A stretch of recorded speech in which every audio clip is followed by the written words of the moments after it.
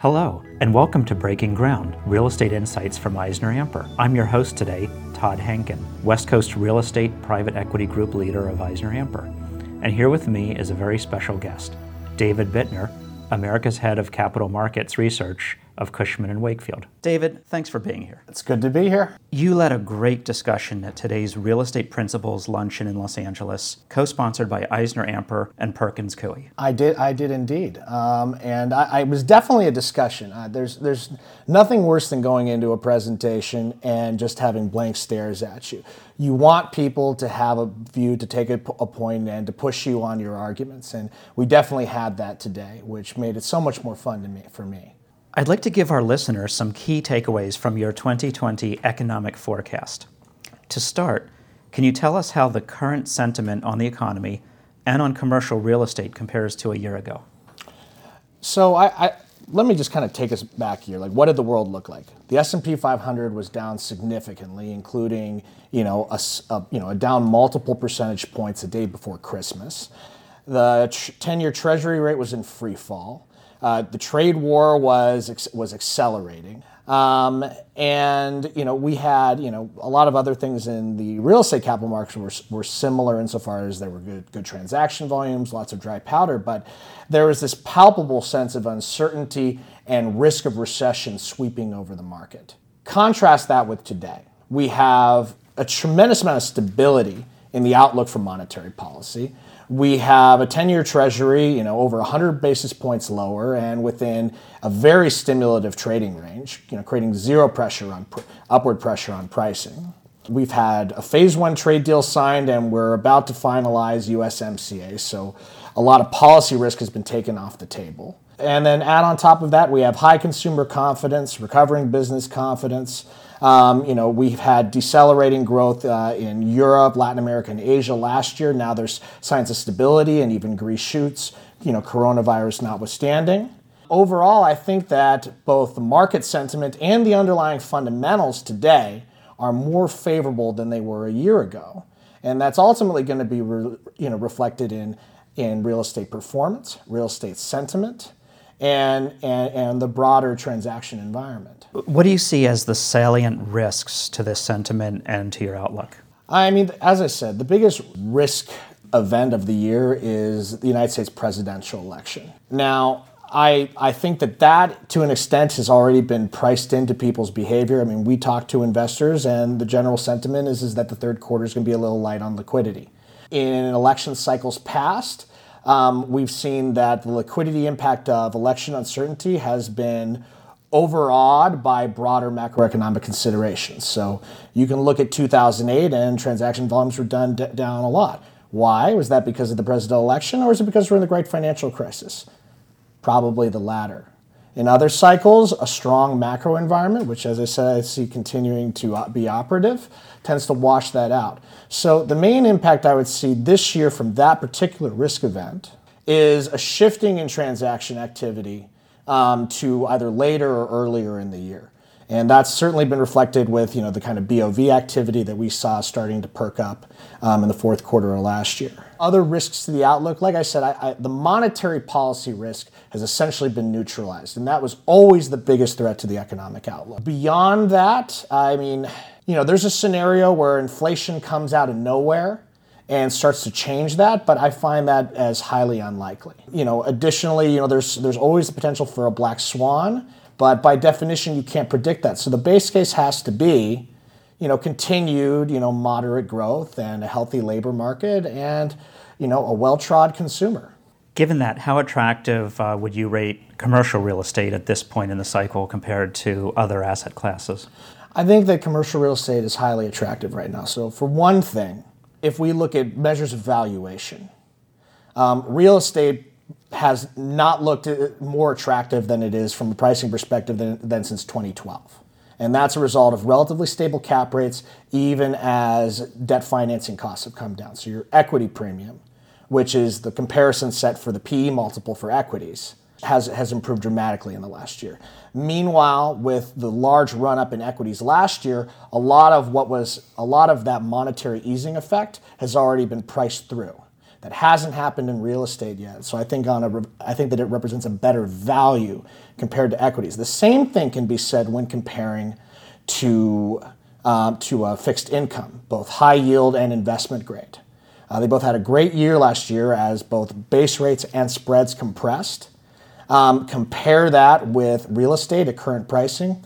Again, it just looks more attractively valued. And in this particular case, if you're an income-oriented investor, you're just getting better yield for the level of risk that you're taking. I think that's part of why the net lease sector saw a tremendous amount of acquisition volume increase last year. So from that, it sounds like you remain bullish on commercial real estate. How about on a risk-adjusted basis? How would you rate for where investors can find the best risk-adjusted returns? So from a broader standpoint, that's really I'm not necessarily saying that real estate's is going to beat hand over fist, this equity sector or that equity sector, but I'm definitely arguing that on a risk-adjusted basis, it's a very efficient allocation of capital and belongs in any diversified portfolio. Within real estate, I think that the consensus is broadly correct in that multifamily investments, as well as industrial investments, continue to be well supported on a risk-adjusted basis. For the last couple years, I've been arguing for a shift to more alpha-oriented strategies, so things like value add and opportunistic, and that being across product types. I'm increasingly thinking that it might be time to reorient on the margin back to core. That's not saying that value add and op are bad by any stretch of the imagination, but that I see accelerating fundamentals in the core space and less capital competition. So I think that, particularly looking at, say, multifamily, that's something that investors should be putting more thought into. I thought we'd do a quick lightning round. I'll state a topic, you give me your assessment, ranging from underrated, overrated, or appropriately rated relative to market consensus. First, suburban office. Underrated. Suburban office, if you look at NCREIF returns, has outperformed CBD office for at least 4 years in a row. This is going to continue because we're in an environment that's dominated by income returns. Additionally, if you look at rent growth spreads, vacancies, any number of the actual fundamentals, the gap between suburban office and CBD office has never been narrower. Additionally, we haven't seen a large movement of the institutions into that set. It continues to be dominated by private capital. So I think that is supporting attractive pricing. The final point is just that suburban office is 70% of inventory. It's a much larger opportunity set. Moving on, workforce housing. I love workforce housing. So I'm just going to anchor that there. At the same time, I think that it's probably a bit overrated. It's dogma at this point that it's better than Class A, it's better than luxury, that it'll be completely immune in a recession. All these things. And I think there's arguments for all of that. The analysis that I've done suggests that the long-term performance of Class A versus workforce is a lot more similar than people think. And that in particular, we're seeing an attenuation of core or Class A, however you want to phrase it, multifamily pipeline, and so it's becoming more competitive, particularly on a risk-adjusted basis. Okay, how about tech markets? Tech markets, I think, are about adequately rated. And this is an ebullient market, but the reality is that they continue to generate wealth and attract occupiers at a rapid rate. I think that within the tech markets, I am particularly bullish on some of the emerging secondary markets. That doesn't mean, I'm from San Francisco. There is no scenario in which San Francisco and Silicon Valley lose the crown. Policy challenges, quality of life challenges in areas like Silicon Valley and others that I'm sure listeners can think of mean that secondary tech markets with more attractive cost of doing business, cost of living are going to continue to attract some of the incremental job additions that existing occupiers create. What are your thoughts on co-working? Co-working, I think that it was overrated, and that events of the last year have brought things even potentially to be slightly underrated.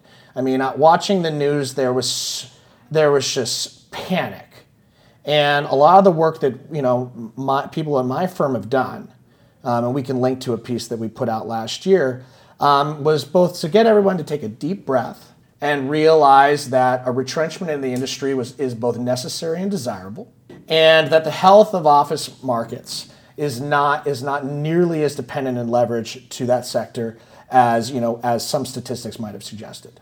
Last mile industrial. I think that it's appropriately rated. I think that all of the ebullience around the topic is well deserved. Surface expectations continue to mount. I mean, one example is you look at a certain company starting to deliver groceries same day. That among other kinds of things, moving to same day delivery for a range of competing e-commerce suppliers is going to continue to add demand for these properties.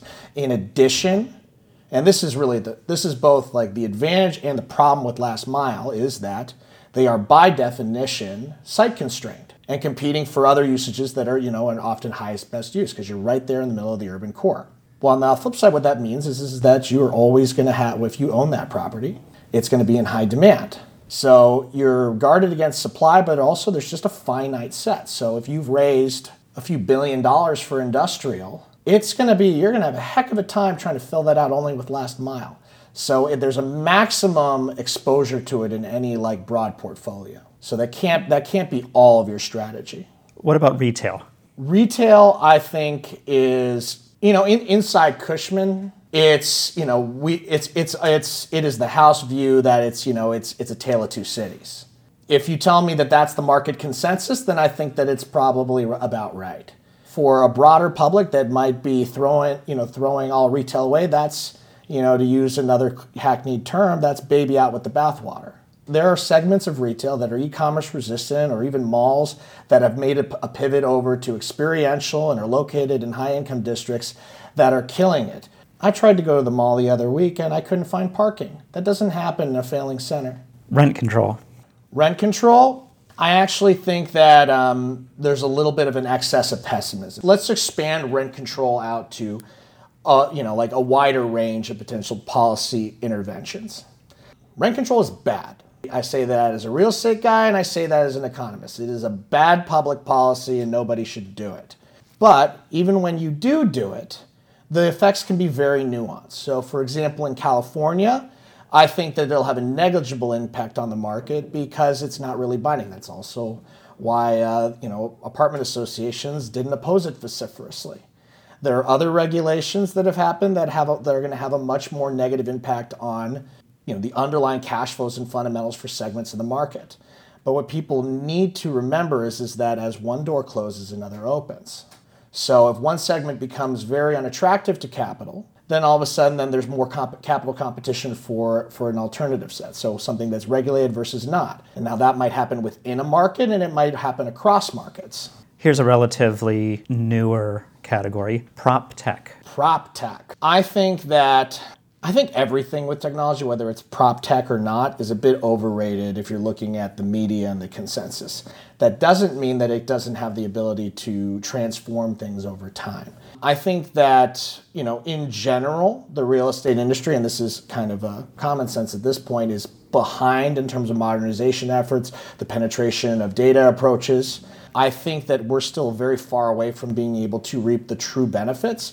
And that's because we're fundamentally in a highly fragmented, highly opaque industry without the necessary levels of coordination to really put data to bear to get analytics to where they could potentially be. I mean, that's just the nature of an illiquid asset class. And then when I see a lot of other technologies, they are exciting, but I tend to think of them as, think about smart locks in an apartment building. It's a great thing, but it's not transformative. And there's a lot of other things like that, and technology in general, where, it's very exciting, it's very interesting, but it's not like the invention of the refrigerator. And finally, the topic that is increasingly on everyone's mind this year, the presidential election. I think that it's a little bit overrated, from a real estate perspective. And I'll tell you why. I mean, one is that from a transaction velocity perspective, I think that, there is a consensus among the people that we talk to that there's going to be less transaction activity in the third quarter. That to me means that it probably just moves up. And I think that it'll overall be dominated by the overall supportive environment. So liquidity is going to remain good this year. You might tactically let that influence when you bring a deal out. I think that depending on what happens, there'll be this market reaction or another. We don't have enough visibility on the Democratic side to really talk about that in detail. I think what's more important is that regardless of what happens, we're going to have a divided government.